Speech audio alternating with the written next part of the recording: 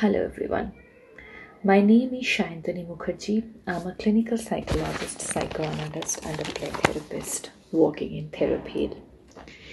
Today we are going to talk about healthy feminism. For the last few years, a wave of feminism is overpowering across the whole world.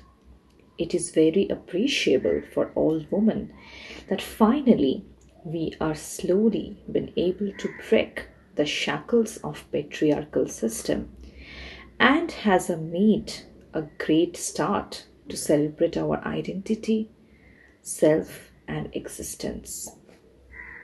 But within this emblazon, sometimes the very essence of our movement gets lost.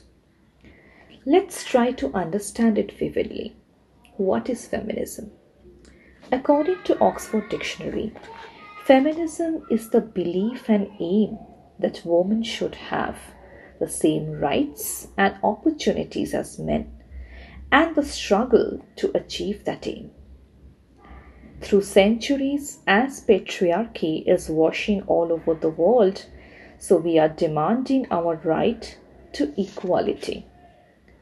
But while doing this, ask yourself one question.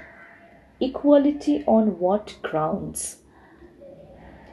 Whether we accept it or not, but males and females will always be different biologically and psychologically. It is not about the question of being right or wrong. It is not about the question of strength and weakness. It is just like two fruits, like apple and oranges are different. Similarly, men and women are different. So what exact equality are we searching for? Equality on respect, equality on dignity and self-worth. Equality in these three important human qualities. Respecting female as a gender, realizing their worth, realizing their strength, their weaknesses, just like any other human being, and respecting their role in the society. Respecting a female entrepreneur, respecting a corporate woman, respecting housewives, respecting caretakers, respecting women drivers, respecting a woman cook, respecting women doctors, engineers, carpenters, etc. So respecting women as a whole, irrespective of their identity and profession. But one very important lesson we all tend to forget while promoting feminism, that is, maintaining dignity for ourselves. Do you remember that our teacher used to say in classes when we were young? Children, always try to improve yourselves in respect to your own performance. Do not compare yourself with others.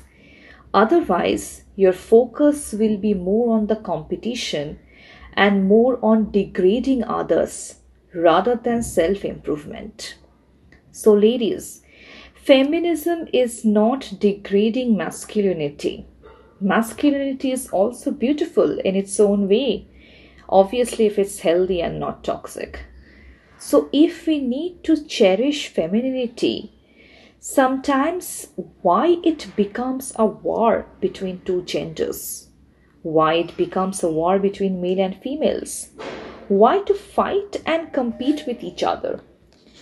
This somehow indirectly reflects our own insecurities. If we are confident enough about ourselves, our self-worth, our self-identity and respect us, we have to pursue it through our work and actions, not by degrading another gender. So be human, be gentle, be kind, be courageous, be confident, be loving, be goal-oriented, achievement-oriented, and love yourself.